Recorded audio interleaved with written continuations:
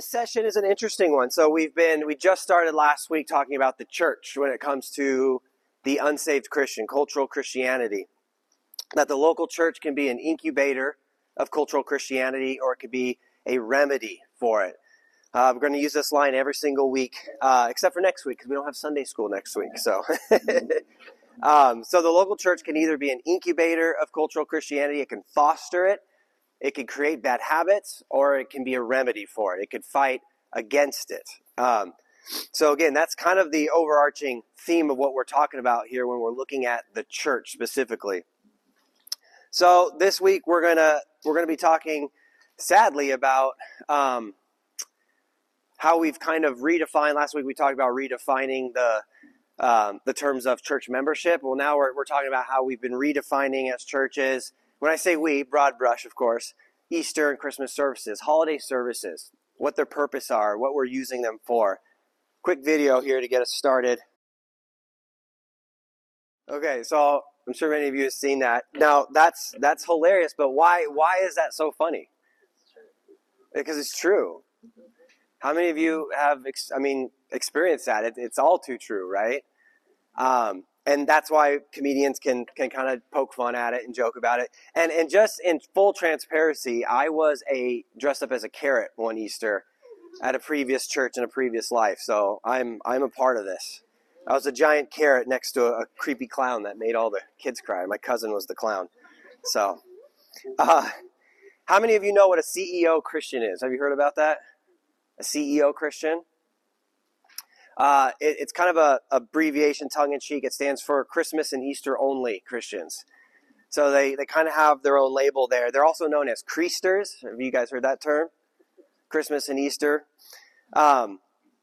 So this sadly has become a joke, right?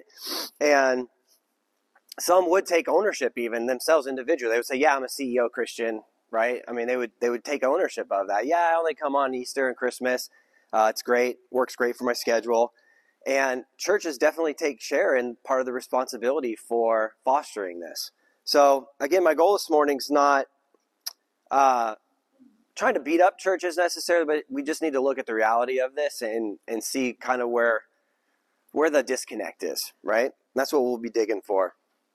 So on the church side of things, when it comes to leadership, this video, I played it because it's funny, obviously, but not just because it's funny, because it helps really to convey what I'm getting at.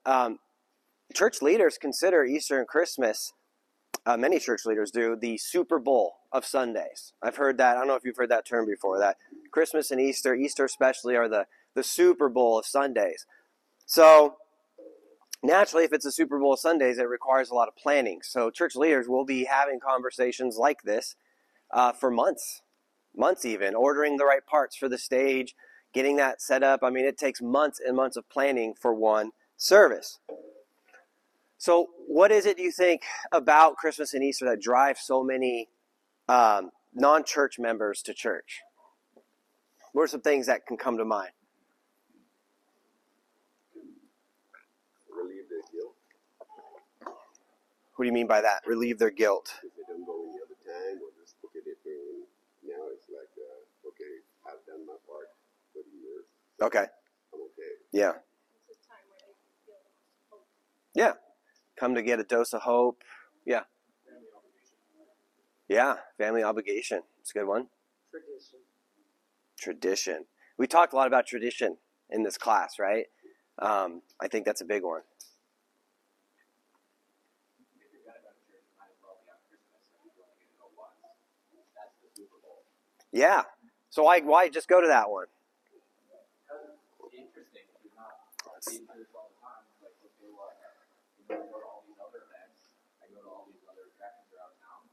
It's Christmas now. I might as well see what they do in church. Yeah. It's going to be the most spectacular probably, right? So, yeah. Well, at that point, it aligns to the holiday. Right. And it can wrap into the tradition of the holiday. You know where you're going to get. What do you mean by that? You show up on Christmas, you know the message. Okay, gotcha, yeah. It's very familiar. That's a good point, yeah. You can hide in the crowd, too. There'll be a ton of people. Right. And so it's no surprise that Christmas and Easter bring a flood of people to churches. And I guess that's kind of the good starting point in this lesson. That's what I'm getting at here. And as Christmas and Easter services become more and more over the top, then this trend can start to become normalized within churches, right? Like, we got to outdo ourselves even the next year. And it become normalized in the sense of, like, this is, if you're a church, this is how it's supposed to look. Like, why are you not doing an Easter play on church service? Or why are you not having every single member of your worship team up on stage that Sunday? Why would you not? It's Easter, for crying out loud. So we know how things can be normalized in culture and society, and I would dare argue that this is one that is trying to make its way to become normalized. Like, why would you do a normal service when it's Christmas or when it's Easter?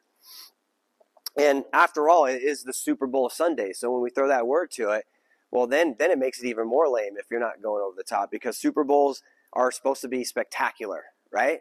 They require a lot of planning. They require a lot of resources. They require a lot of shock and awe. So curious your thoughts on churches labeling Easter and Christmas as a Super Bowl of Sundays. Is this the right term? Is it an appropriate term? Is it not?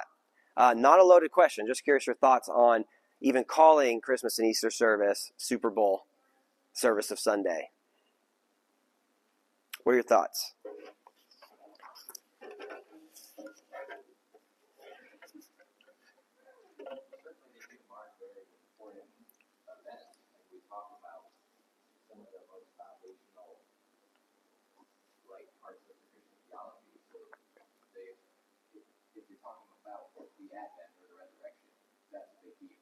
Mm-hmm.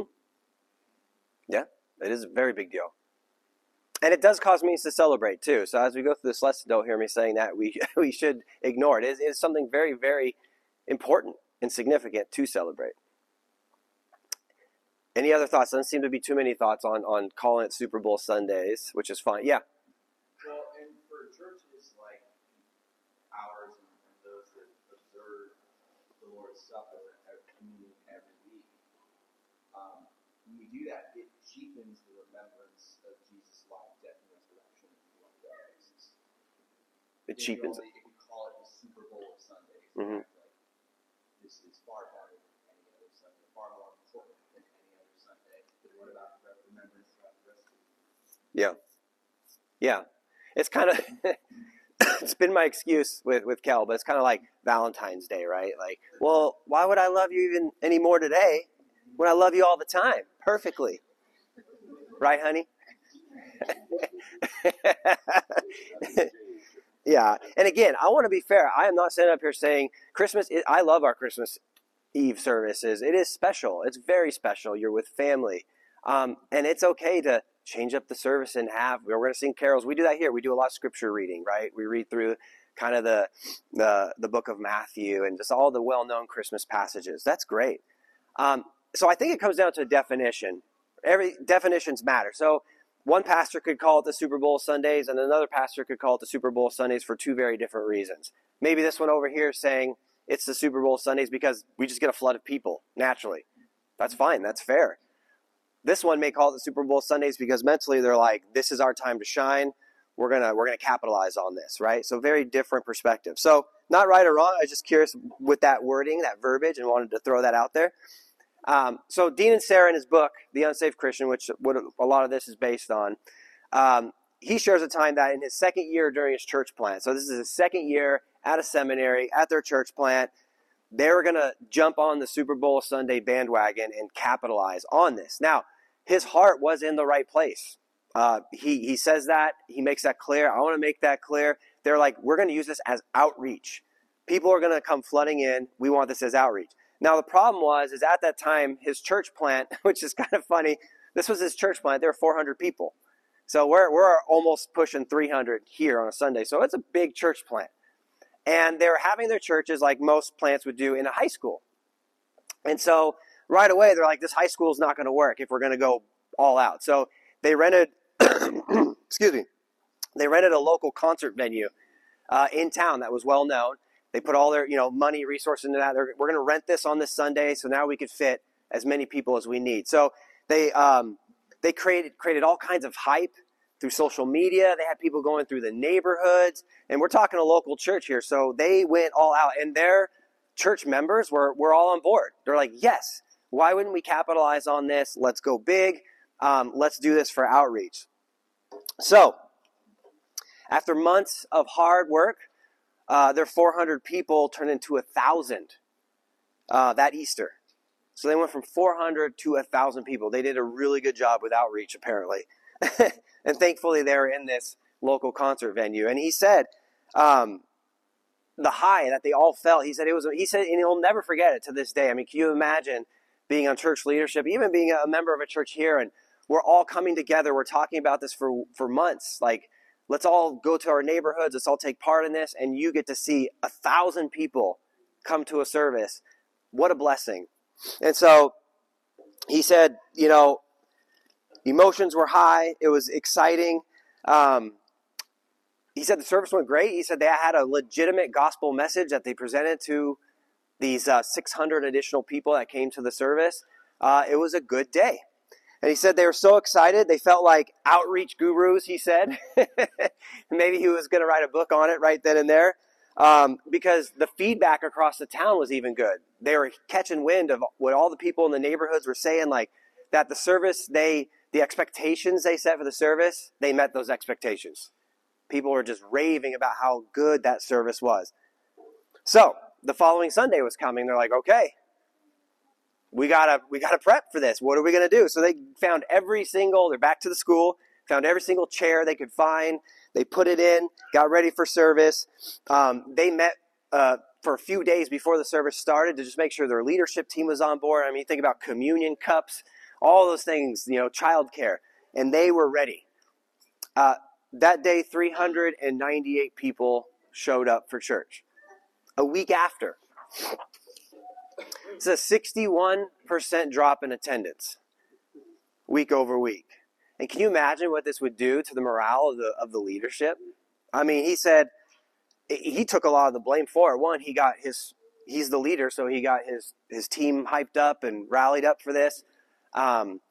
He was just trying to figure out, what did I do wrong? Like, what went wrong here? Did we do right up until this point, and then we kind of failed with the follow-up? Should we have sent out cards earlier? I mean, a million things were going through his mind. And the truth is this happens a lot. You see this spike in attendance, and then you see it drop. So this led Dean to an obvious reality that he realized, though, is easily overlooked. And it puts the focus on the who. And that's what we're going to talk about now. Who are these people that are coming and filling in all these extra seats on Christmas and Easter? So what do you think? If a church's goal, if it's our mission to use Easter and Christmas as an outreach, we have Christmas Eve coming up here very soon. We want to use it as an outreach. And we want to attract people that normally don't attend church. Who are these people? Who's our target audience? People we know, okay? People we work with, friends, family. Any other thoughts? Who's our target? We're in our meeting now. We're sitting, we're talking about Christmas Eve coming up. Who are we reaching out to? People who don't normally go to church. Okay, yeah. What'd you say, Kat? The unsaved. Okay, so yeah. What's that, Ryan? Neighborhood, yep. So you think our focus is more on unbelievers or believers? Okay, so this is we'll say this is our target then. So the believer's role then, this is probably just the people in our local church they're going to serve, right? As Dean had them do, you guys are going to get the flyers. You guys are going to go help pass out things in the neighborhoods this week. We're going to give you some social media posts. You're going to put them on your social media, feed it out. Okay, so if unbelievers are our target audience, then what's our approach? What would service look like? What does it need to look like? We're going to have 600 people coming in. Guess, what do we need service to look like? Yeah. We got to have... That's number one. We got to have fog. Must have fog because they're uncomfortable. We got to make sure they don't stand out too much. What else? Yeah. Assembly line? Yeah, like people have greeters here, they'll talk to people. Yeah, lots. Yeah. Coffee and cookies afterwards, and like Lots of serving. How about that, right? We got to serve them when they come in. We want to be hospitable. Yeah, Josh. well, if it's an event like a concert or a sports event, you gotta have swag. Oh, like the guns? Like those?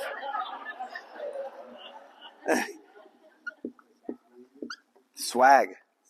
Got to have swag for sure. No greeting time. Huh? After the first song, you turn around and greet your neighbor. Yeah.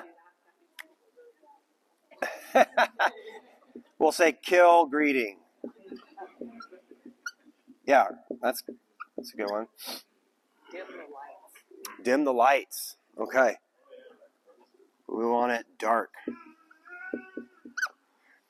Now remember, this approach too is distinct from how we normally do church, you guys. So, right? We already have our ways. We've already talked about this when we planted the church. But this approach is special for Christmas. So what else do we need to do for this target audience of unbelievers? Entertainment. Yeah.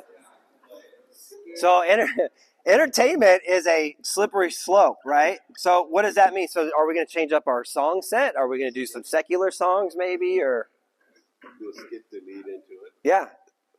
Yeah, entertainment can go all over the place. We could do skit, our worship. What is worship going to look like?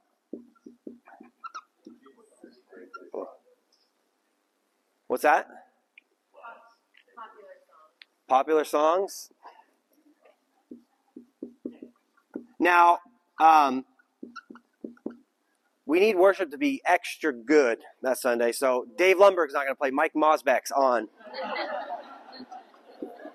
So we're going to make sure Mike's on stage and ready to go. And maybe we'll do extra songs, right? Okay. I think we got enough there. So that's our approach. That's what service is going to look like. What about the message? What message should the pastor give? Short. Why short? Yeah. They got feel-good message. Oh, jokes. Yeah, we got to have jokes in there. Jokes. Feel good. Huh? Surface level. We don't want to go too deep, right? We got to be careful. Keep the Bible. Keep the Bible. Well, we can use John 3:16. That one's safe. More entertainment. What do you mean by that? During the message? Yeah, videos maybe. Like what I'm doing this morning. Yeah, perfect. Thanks, Barry. We'll talk after. Huh? Application. Yeah.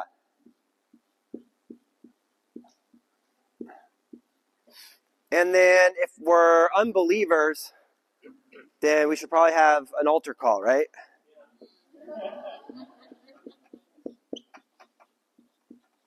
Okay. All right. This is good. This is a good meeting, guys. We have a good Christmas Eve service plan. These guys are going to be really confused, but it's only one Sunday, so it's okay. So the interesting thing here, and why this is a good exercise, is Dean kind of went through this process that second year of his church plant when they had 1,000 people at their service. But the light bulb moment that went off in his head after it was all said and done, that he realized is that, and again, this is easily overlooked, and he missed it. Despite what many assume, these people are not the ones coming in on Christmas and Easter. These ones are.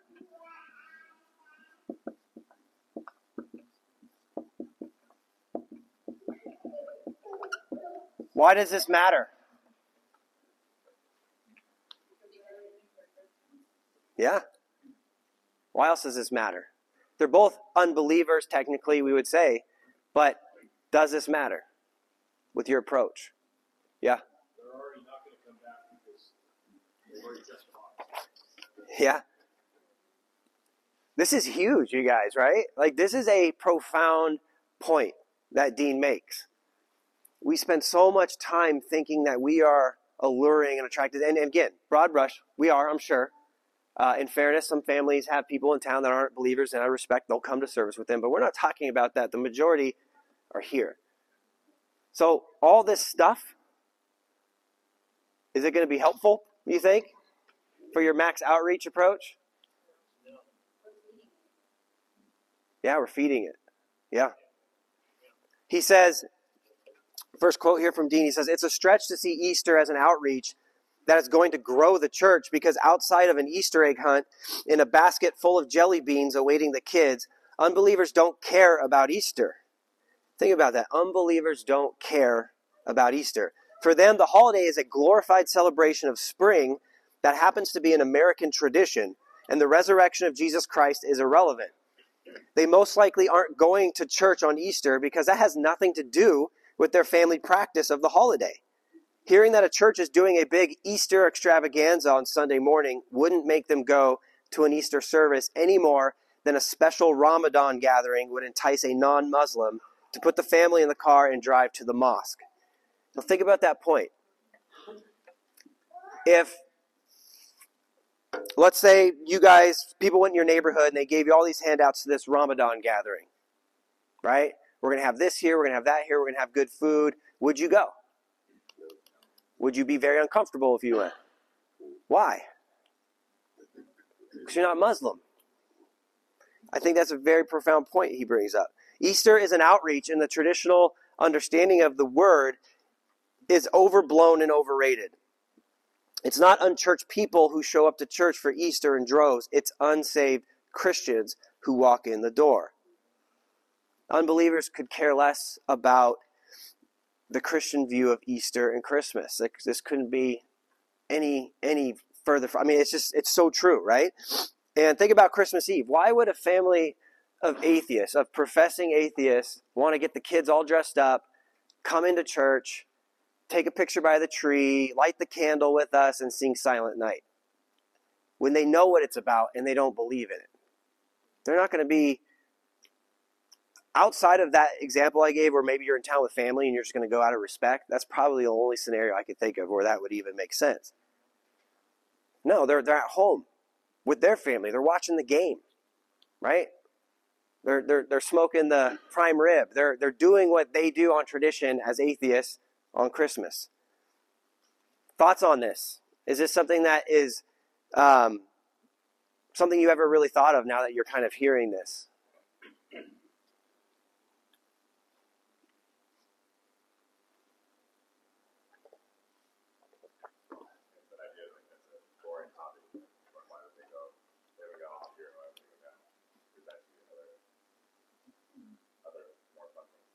Mm-hmm. Yeah, if you hate Jesus and you hate the whole Christian ideology, or maybe you don't hate it, maybe you just disagree with it, and I come to your door with an invitation that it's going to be great, we're going to have all these things, like, why would that be enticing or appealing to you? So the ones filling these seats are cultural Christians. And the majority of the people coming into holiday service are cultural Christians. These are the ones who profess that they believe in God. We talked a lot about this, right? They're the ones that are like, yep, I'm on your team. That's why I'm here. I'm here to celebrate Jesus, because after all, that's what the holiday's about, right? Put Christ back in Christmas. So that means, Tess, as you were saying, tradition, that Christmas and Easter are really a non-negotiable priority for them. They will not miss a Christmas or Easter service, as strange as that is. And Dean is funny. He mentions a lot in his book of how, he says how strange the religion of cultural Christianity is. And he brings up some really good points, because here he was bringing up an example of some buddies of his when he was in college, not spring break, it was closer to Easter, so around that time in Florida, they're at the beach, and it was Easter, and one of them were like, hey, bring out the beers, let's drink. That's what they would do. They would go to the ocean and bring out the alcohol, and a handful of them were like, oh, no, we're not drinking today. And they're like, why? They're like, well, it's Easter. He was like, okay, so why? What does that mean? They didn't go to church, mind you. They were just there. They were surfing. They were hanging out at the beach. And then the next day, they met the same place and they brought out the beers and started drinking. And so he was just using that as an example of just how strange these ideas. I talked, I think last week about the person who drove 8 hours away just to have their newborn baby baptized in the church they grew up with. That meant something to them. So there's a lot of weird things that take place here. But for the cultural Christian on Easter Christmas, that's the mentality, right? Like, why wouldn't I go to church? Why wouldn't I come and pay respects to God? And they're likely to probably put in a fat donation check while they're there at Christmas Eve service, depending on if they got that Christmas bonus that year, right? But they're going to come, they're going to enjoy it, they're going to sing, and they're going to give a little money to the church, and that's part of their tradition. Check the box. So this is very important to them simply because it's just another tradition that goes right along with the holiday. They go year over year. As if they would never not fill their stockings that year, right, or put their Christmas lights. They will never miss a Christmas Eve service or an Easter service. It's part of their tradition. Tess, you nailed it. But then just like all the other Christmas decorations that get put away, right, now they stop going to church. So the spike in attendance that churches experience are mainly cultural Christians. Then what are the implications of this? Then what are the implications of the outreach approach? I mean, first of all, is it bad for a church to want to have a strategy for an outreach for holidays? Do you think? Yeah, I don't think so either. Should a church put in maybe a little more effort for that service, a little more meetings, a little more strategy? Maybe make it a little more relevant. Is that okay? Sure. If you're familiar with the phrase ready, fire, aim, I think that's kind of what's happening here, right? And how I talked about earlier how it's become normalized, I think we're stuck here. Like we're not even looking at this because this is a very sensitive topic anyway that we're all even learning about at Sunday school. So this is just what we do. We meet and we talk about this because we're going to reach unbelievers here in Spokane Valley. We're going to have a flood of unbelievers coming in the church. And then as I mentioned before, the danger too is then it can become, and I've seen this in other churches where this becomes a thing where this is not even what's in focus. Now it's just about how we can outdo ourselves the next year. And I've seen this actually happen where it's like, last year we had this year let's do this, this, and this. Last year we spent $20,000 on Christmas Eve service. We got a budget of $35,000 this year. Let's do it, right? How do we get more people in the door? How do we break record donations this year? How can we get more decisions this year than last year? How can we get more baptisms? How can we increase awareness this year through advertising and marketing? Can we get a radio spot this year? How can we make it bigger, better, and louder than ever before? And this is everywhere. And I have some examples just to add some context.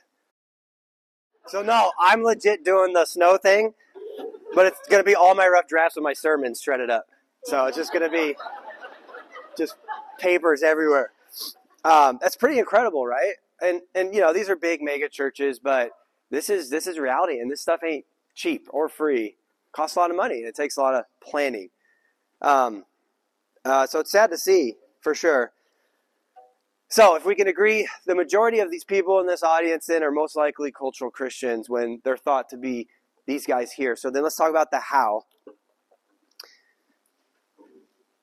If this is the case, then we want to start thinking, well, then what should our approach be?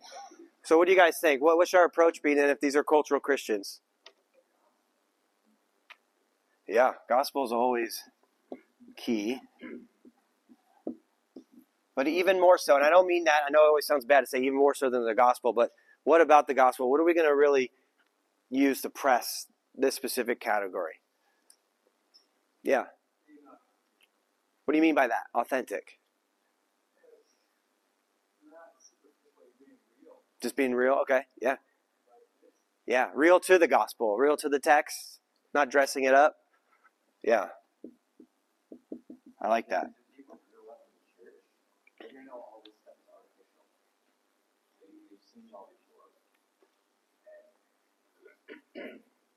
People who are cultural Christians are maybe enjoying entertainment, but they know that's still not what Yeah. I was going to say, hopefully they're not expecting that, right? So they go to a church, they have their Christmas Eve service, and they're like, this Christmas Eve service was lame. I'm not going to this church. Right? Yeah. I would give a definition of what sinners and man's need for Savior. Yeah. Our need for a Savior.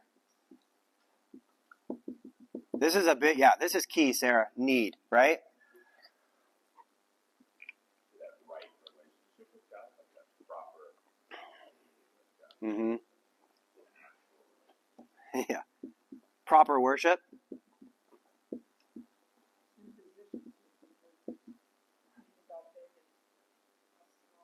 Yeah. Talk about his holiness. I mean, think about, man, it's just crazy what we're celebrating. Like I said, we should celebrate it. It's a special holiday. Christ was born. Amen. But when you see stuff like this, and again, I'm not speaking for God, but I can't imagine that he's pleased with that. Not because it's not what he would think of, or he would rather have football than basketball to make it snow, but because his name's not being elevated. Man, yeah, it's scary to think about. What would our message?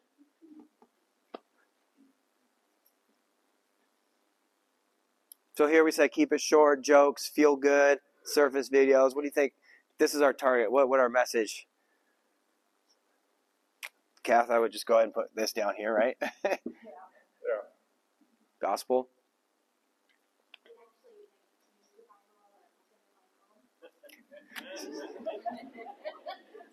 Would it glow or do anything cool? Would it have like rope lights? I actually talk about scripture. Yeah. And, you know, when we do special things for our spouse, you know, we think hard, like, what's a special thing I can do today for, you know, my husband or my wife? Likewise, too, like, what would glorify God the most when we all gather and come together? I mean, it's got to be reading his word, right? And cherishing his word. Yeah. So we'll keep thinking about this because we're going to keep building upon this. But again, this is our focus now. When we're talking about the how, one of the nots to do that Dean mentions, because this is often the very top thing that comes up on the how. So like, okay, I know we'll probably have some cultural Christians in service, so I'm going to say this very thing. Dean mentions this or talks about this here. He says, Happy Easter. We haven't seen you guys since Christmas Eve.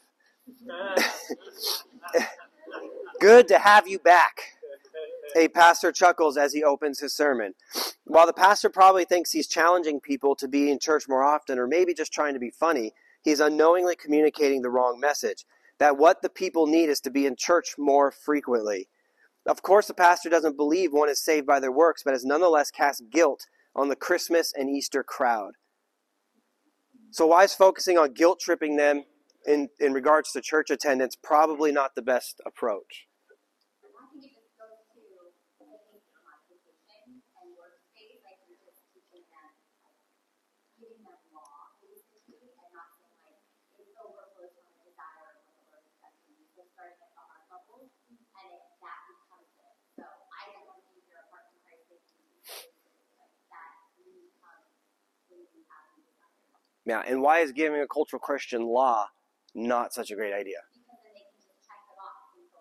Because that's how their system works already, right? Morality, we talked about that, works. It's just another thing to do to check off, yeah. Any other thoughts there? Yeah, they already feel that guilt. Yeah. It also makes them feel in their mode of, you know, you can't judge me, you don't have the right to judge me, and maybe we'll stop going altogether. Mm-hmm. Yeah. Yeah. He says, Dean says, I know I need to get to church more is a favorable line for a cultural Christian to use when feeling guilty. Annie, you hit on this. And we must make sure that we do not communicate a message that leads them to believe that church attendance is a solution for their life or that it is the message of Christianity. The goal is for them to see their need for Christ, not church attendance. The church must make sure it provides no confusions.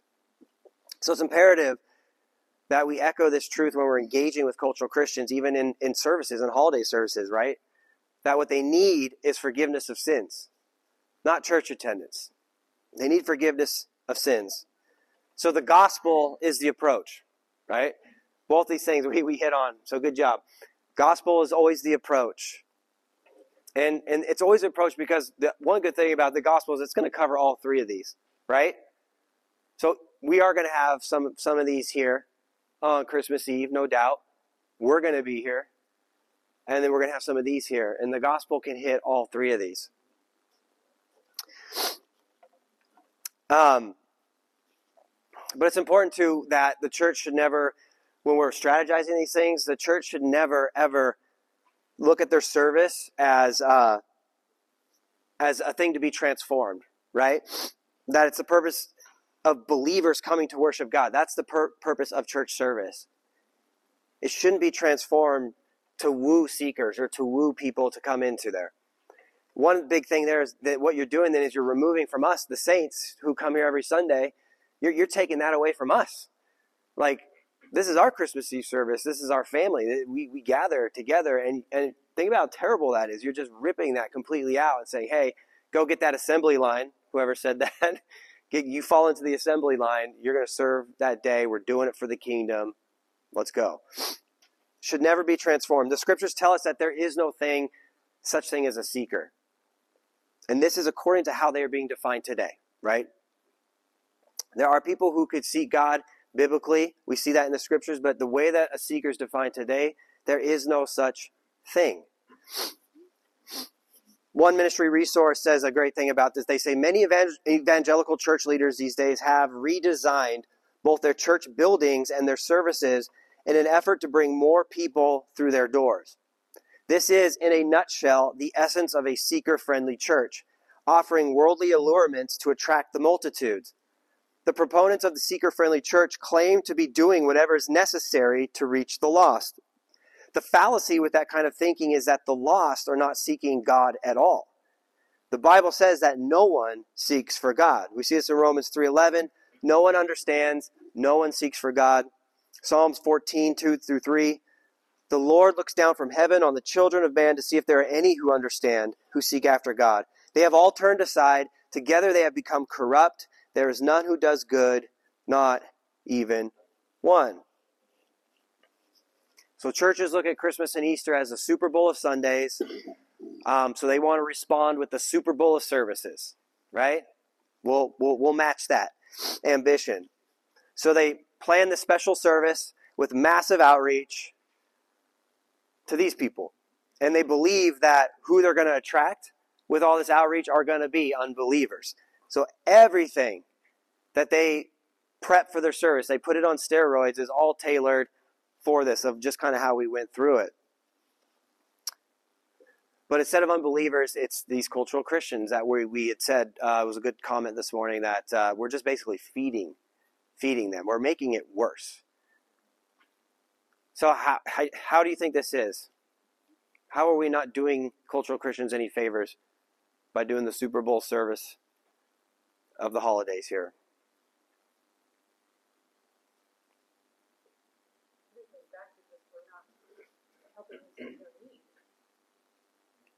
Yeah.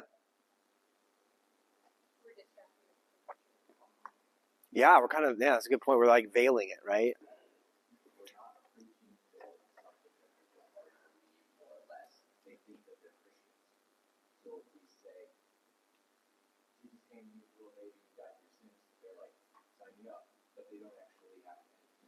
Yeah. When I was looking through a lot of these videos to prep for this class, I ran into a lot of these mega churches. You can look on YouTube. They have their Christmas Eve services streamed and Easter services, and rightly so, because they want to reach many people, which is great. But this was the message, and it's not a bad message, right? This is the message. This is what the gospel brings. But this has to come first. And so many videos I watched, they had this one of this cute girl is right at the beginning of the service. You know, they do the big countdown thing. All the lights were dimmed, and it was this girl, and she's writing in this diary, and she's just talking about hope. And if you're here tonight, you're gonna get filled with this hope.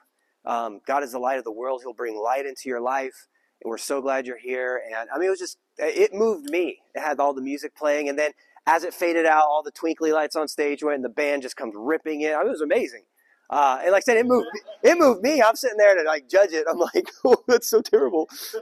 Oh, filled me with hope, you know, but it's not fueled with this, right?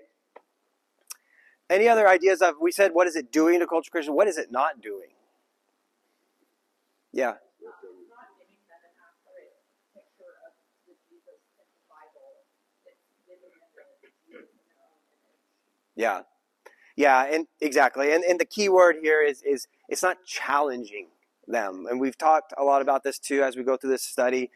The goal is to challenge cultural Christianity. And services that cater specifically to cultural Christians using all this glam and all this glitz, it's never going to leave them challenged. They're going to church twice a year, and the irony in all this is this takes so much work, so much planning, so much effort, and it's with good intention, right? We're going to give it the best we've got, but yet the irony then falls into they're completely missing the power and what's really going to change lives. So the solution is a clear and full teaching of the gospel during these holiday services. The gospel should be the showstopper, not the Grinch and Santa getting juked out with the basketball to make it snow with Dave's sermon notes. And cultural Christians shouldn't be the only ones challenged. We should be challenged, right? Everybody should be challenged on Christmas Eve service and Easter service. And we're challenged to respond. That's the ticket. It's not to just show up to celebrate, but Dean suggests that that's the key word there, and the goal is that there's a response. We meet to respond to Easter service. We meet to respond to Christmas service. We respond to the holiday, right? This includes us. Now, this doesn't mean to intentionally try to make people angry or mad. Like, this is not Dave saying, well, instead of filling up with joy and hope and making them laugh, let's just make a really boring, dull service and just upset them. No, it's about letting the word do that work, right? It's presenting the gospel and let that do the convicting, not us. Not standing up there and saying, hey, I haven't seen you since Easter. It's good to see you again. But to present the full gospel, what we have our hope in, and that includes the reality of our sin, and that includes the beauty of God's holiness, and you let that upset somebody that joined service that evening, and hope that they walk away challenged as they go to check all the boxes on the rest of their tradition that night. See, Christmas Eve is about the incarnation of Christ, right? That's huge. So if a cultural Christian is showing up to celebrate the incarnation of Christ, that's what they're showing up to celebrate. They're coming to celebrate with all of us the incarnation of Christ. Well, then they also need to respond to that, right? Yes, Jesus came in the flesh. Little baby Jesus, right? But we're not just here to celebrate little baby Jesus. Why? Because little baby Jesus grew up. And then what did he do when he grew up? Many things that have great implications for you and me. So how do you respond then to little baby Jesus coming into the world and growing up? And I don't think they can get past that little baby Jesus part. That's what they're celebrating, right? The little baby Jesus who stays little baby Jesus forever. Easter's about the resurrection of Christ. Huge. So when you show up to an Easter service, you're affirming as a cultural Christian, I'm here to celebrate Christ resurrecting from the dead, which means that he was crucified, which means that he suffered a terrible death, and which means he is now at the right hand of the Father. How do you respond to that then? What implications does Christ's resurrection have on your life today? So this is what we should focus in on outreach that really makes the difference, is the response, right? To all of us. It's the remembrance. And then that's what gives us this, right? The power of God defeating death. The power of the God-man coming into this world in flesh to take on our sins. So should we capitalize on outreach during the holidays? Absolutely. Should we capitalize on outreach during the holidays with our families around the dinner table? Absolutely. And that's what Dean leads with is kind of this challenge. He sort of challenges us that, where's this quote I put? It's really convicting. Let me see if I have it. Let me see your notes real quick, Jack. Yeah, at the very bottom. I didn't put that in mine. Cultural Christians have opened the door for the gospel to be shared over the Christian holidays without even realizing it. If we truly care about their understanding of Christ and their souls, we will talk religion over the family meal, regardless of what the cultural rules of dinner etiquette may suggest. If you can't have a conversation about the bizarre celebration of Easter with your uncle, who isn't an atheist, but is indifferent about following the Christ he agrees rose from the grave, you may never be able to have a gospel conversation elsewhere. So, I'm going to ruin your holidays coming up soon. Because this really is a challenge. And again, we're not trying to just be the person that disrupts our great family tradition over a meal. But I think what Dean suggests here is pretty convicting. It's pretty relevant, right? I put some of these things we've been building up in our toolbox over this series. But here are some suggested ways that we can have that conversation, that we can lead towards an evangelical conversation to people who are celebrating these great holidays but doing nothing else after, right? These cultural Christians. First one is help them get lost, right? We've talked about that. Help them get lost by lovingly asking frustrating questions. I think I'll have this in application moving forward every week. Lovingly asking frustrating questions. Why did you put ash on your forehead before Easter? What's that all about? Ask pointed questions that force a disconnect to be discovered. Why do you show up to Christmas on Christmas Eve and never really go again? Why do you pray at the family meal on Easter, but I don't really ever see you pray any other time, right? It's just being curious and asking these questions. It's not condemning. Use a Christmas song playing in the background or song. So maybe you all gather as a family and you sing these Christmas songs. Some of these Christmas songs, by the way, have great theology. There's some deep meaning to these Christmas songs that we just miss because we're just used to singing them. Ask them, what does that mean? What does it mean when it said that right there about Christ and the Father being in heaven? Like, what does that mean? Ask about the significance of Christ's birth or resurrection. So, one thing we can challenge ourselves with, not so much, the church is a big one. We don't have a lot of control over this. We can pray. Pray for God to open the eyes of these mega churches that are bringing in tons, thousands and thousands of people to be convicted to go back to this. But even for our own selves, we can really help to break through that just tradition with the gospel message, right? Challenging people with a response and even our own hearts. Why am I celebrating this? What implications did Jesus coming into the world have on my life? And what implications of his resurrection are on my life? And how am I going to respond moving forward to this? So hopefully this is helpful for you all, and be praying over the holidays that God can provide some opportunity here to evangelize the cultural Christian in this way. Let me pray. Father, we thank you that you've given us a solution. You've given us the solution. And Lord, we do pray just for you to open the eyes of the American church, God, and first forgive us. Lord, we deserve so much judgment for how we are treating your holy word here in our country, for veiling the truth, for putting silly, creaturely things above your holiness. It is done everywhere. And Lord, we are all guilty of it. And we just ask for your forgiveness, your mercy. Every day that we wake up here in this country and we're just not decimated is a picture of your grace, your patience, your forbearance with us. So God, we just pray for an awakening in this area. We pray that you would be magnified and glorified this holiday season for the truth of who you are, what you've done. You would open people's eyes to see your holiness and their great need for you. We pray that you would save many, bring many, many people out of this state of being a cultural Christian into a regenerated, reborn, new believer with new life with new desires. God, would you be just willing to do this? We pray this in Jesus' name. Amen.